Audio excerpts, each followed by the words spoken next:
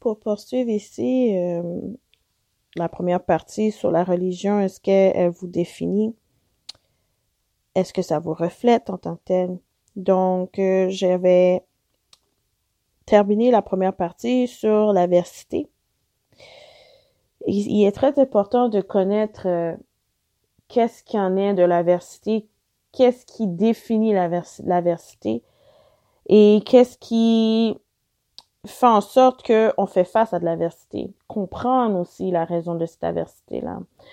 Tu sais, on a tendance parfois à prier, demander à Dieu pour de l'éclaircissement, de la guidance, de demander à Dieu aussi de nous enligner vers le bon chemin, de nous entourer avec les bonnes personnes nécessaires pour nous permettre d'exceller dans la vie.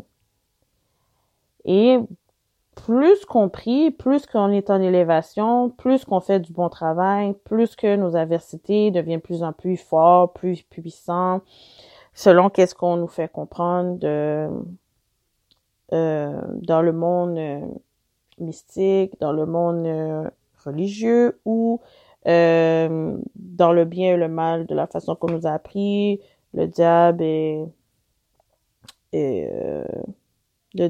Jésus-Christ ou Dieu ou quoi que ce soit. L'adversité, parfois, on l'attire par notre comportement. L'adversité, on l'attire dans les milieux qu'on fréquente. L'adversité nous attire par les personnes qu'on fréquente. L'adversité aussi nous attire dans le support qu'on apporte à certains individus dans leurs projets quelconques qui peuvent être bénéfiques ou maléfiques. Et je prends le temps d'avancer sur ce niveau-là parce que il y a des personnes qui subissent multiples confrontations dans leur vie, dues à leur comportement, dues à leur mentalité, dues à leur passé, dues à n'importe quelle situation quelconque, des raisons qui sont valables. Et il y en a d'autres qui ne vivent pas les mêmes parcours que nous. Et si vous prenez le temps d'écouter les gens qui ne vivent pas les mêmes parcours que nous, c'est parce qu'ils n'agissent pas tous de la même façon.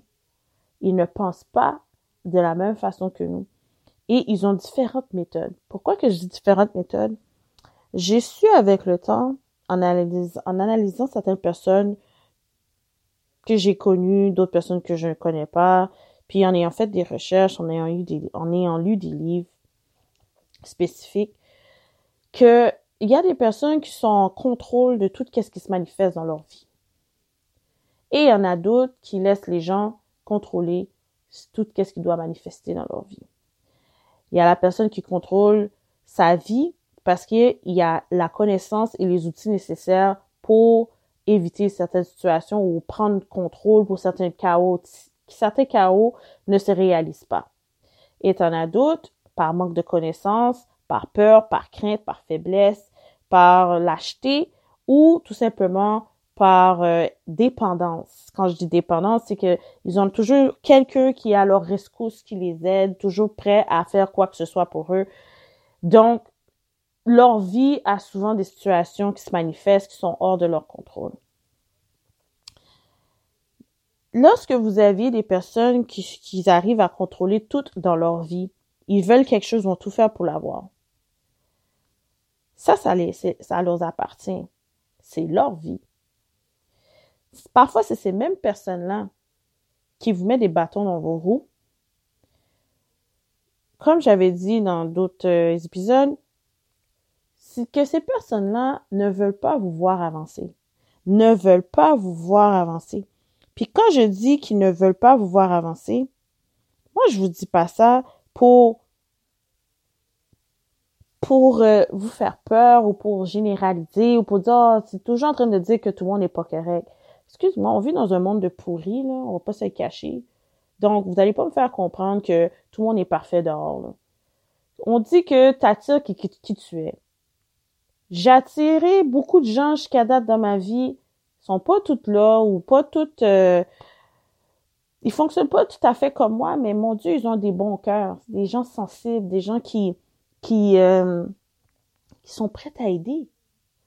J'en ai connu d'autres qui sont vraiment malins, ils ont le cœur dur, ils souffrent beaucoup, C'est des personnes travaillantes, mais c'est comme impossible pour eux de donner en retour. Comme si ils ont fait un pacte que je fais juste prendre, puis je peux pas donner. Sinon, ça fuck toute la dynamique de mes affaires, mon fonctionnement, ma réussite. Donc, je dois toujours garder. Il y a des personnes qui attirent tout le temps des personnes autour d'eux qui vont les donner dans la vie. Tout le temps. T'en as d'autres, c'est des personnes qui vont toujours donner dans la vie puis vont rarement recevoir. La vie est faite comme ça. C'est l'équilibre. C'est une balance. Ça, c'est relatif à nos actions. Puis on a tendance à souvent mettre certaines choses de côté en pensant que tout est normal. Tout est normal. Mais on sait qu'il y a quelque chose à l'intérieur de nous qui nous dit c'est pas normal que je suis à cet endroit, c'est pas normal que je parle avec telle personne, c'est pas normal que je fréquente cette personne-là, c'est pas normal. T'as toujours un pas normal qui ting ting ting dans ta tête. Puis là, pour ceux qui se connaissent très bien, ils se mettent en prière. Ils se mettent en période d'isolation. Ils se mettent en quarantaine. Ils se retirent de beaucoup de cercles. Ils sortent plus. Ils prennent du temps pour eux. Il y en a qui partent en voyage. Ils vont faire 1 semaine, 1 mois à l'extérieur dans un autre pays ou dans une autre province. C'est comme, ils ont besoin de se ressourcer. Puis c'est très important pour eux. Et puis c'est pour ça que j'ai compris dans la vie, c'est important de se ressourcer. Si vous ne le faites pas, personne ne va le faire pour vous. Il y a des personnes qui vont épuiser votre batterie à un point que vous n'allez plus être fonctionnel. Et je vous garantis, bon Dieu va jamais vous abandonner. Il va toujours mettre une personne à côté de vous pour vous recharger. Mais cette personne-là, souvent, c'est nous. God provides, so why do I worry about my life? When you come to my rescue 1,000 times, every other voice it is a lie. God provides, God provides in ways I can't explain and can't deny. The little that I have He multiplies. Just when I feel He won't show up on time, God provides. He'll come through when the clouds of doubt rain down on you and test everything you thought you knew.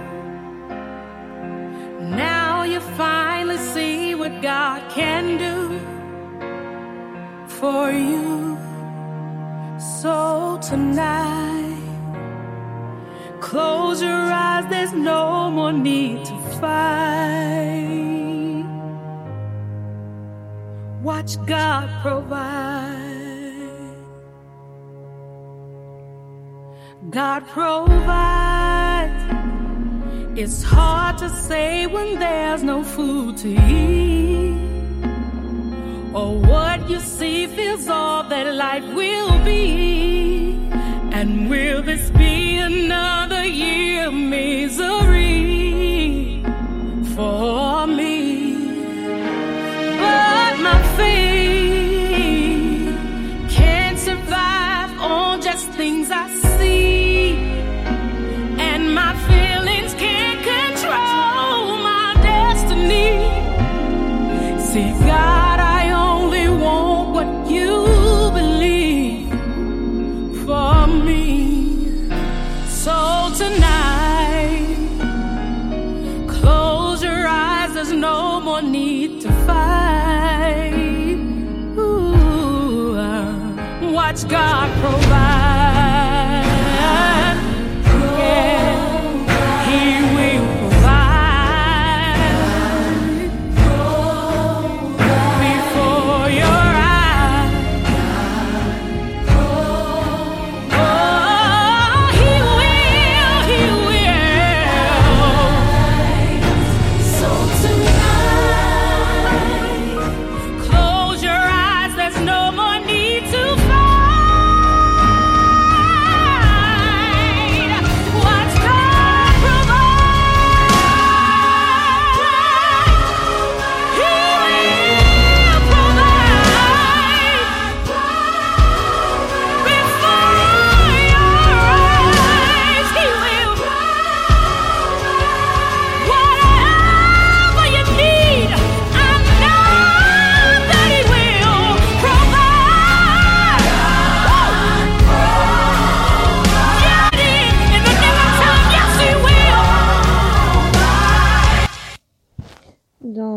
j'ai partagé cette chanson-là en raison que toutes les personnes qui sont dans des périodes de difficulté, en recherche de soi, en période de questionnement sur une religion, quoi faire, quoi abandonner, quoi maintenir, le conseil que je pourrais vous donner, prenez-le ou prenez-le pas, mais je vous le donne quand même.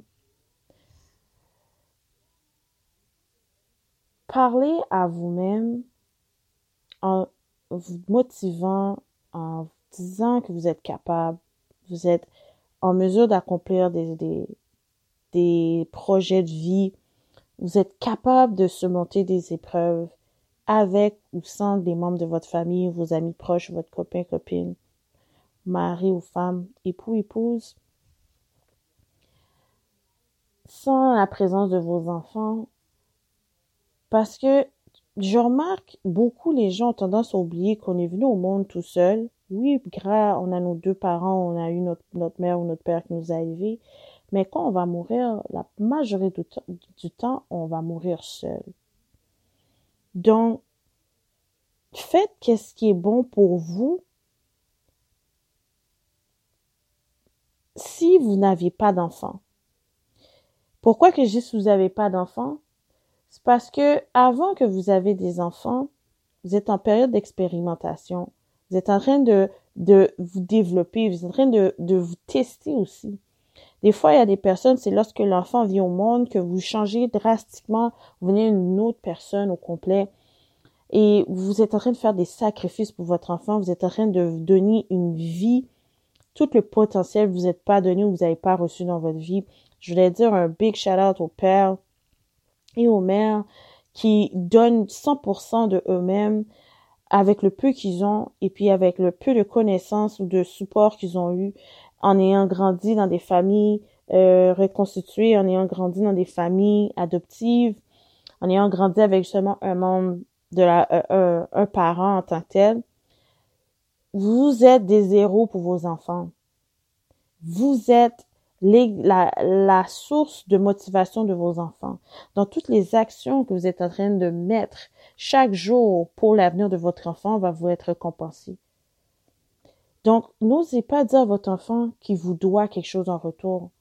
Qu'est-ce que cet enfant-là vous doit va être remis par Dieu et non pas par cet enfant-là. Parce que tout l'investissement et l'implication que vous mettez sur cet enfant-là va bâtir une relation avec vous. Et n'oubliez pas, la relation qui bâtit avec vous est avec Dieu aussi. Et Dieu est reconnaissant de toutes vos actions, donc il va vous bénir, vous et votre enfant davantage. Donc les parents, cessez de dire à vos enfants qu'ils vous doivent quelque chose en retour parce que vous avez mis cet enfant-là au monde. Cet enfant-là ne vous a pas demandé de venir au monde. Donc soyez reconnaissants que cet enfant-là, il développe dans une société qui ne connaît peu, que vous l'aviez amené, et vous êtes la cause, vous êtes le maître de son environnement, jusqu'à temps qu'il réalise dans quelle société qu'il vit. Donc, mettez en considération tout ce qui est important dans vos décisions avant d'avoir un enfant et après que vous avez votre enfant. Parce que la réalité d'être une personne célibataire qui a des responsabilités versus un parent qui veut maintenir des responsabilités et être un exemple pour leur enfant, oubliez jamais que toutes les actions que vous commettez vous appartiennent. Toutes vos actions vont vous revenir et vos enfants vont écoper de vos actions bénéfiques et maléfiques. Donc, faut arrêter de dire que le diable est venu frapper à votre porte. Rappelez-vous, c'est qu'est-ce que vous avez fait avant d'avoir eu votre enfant.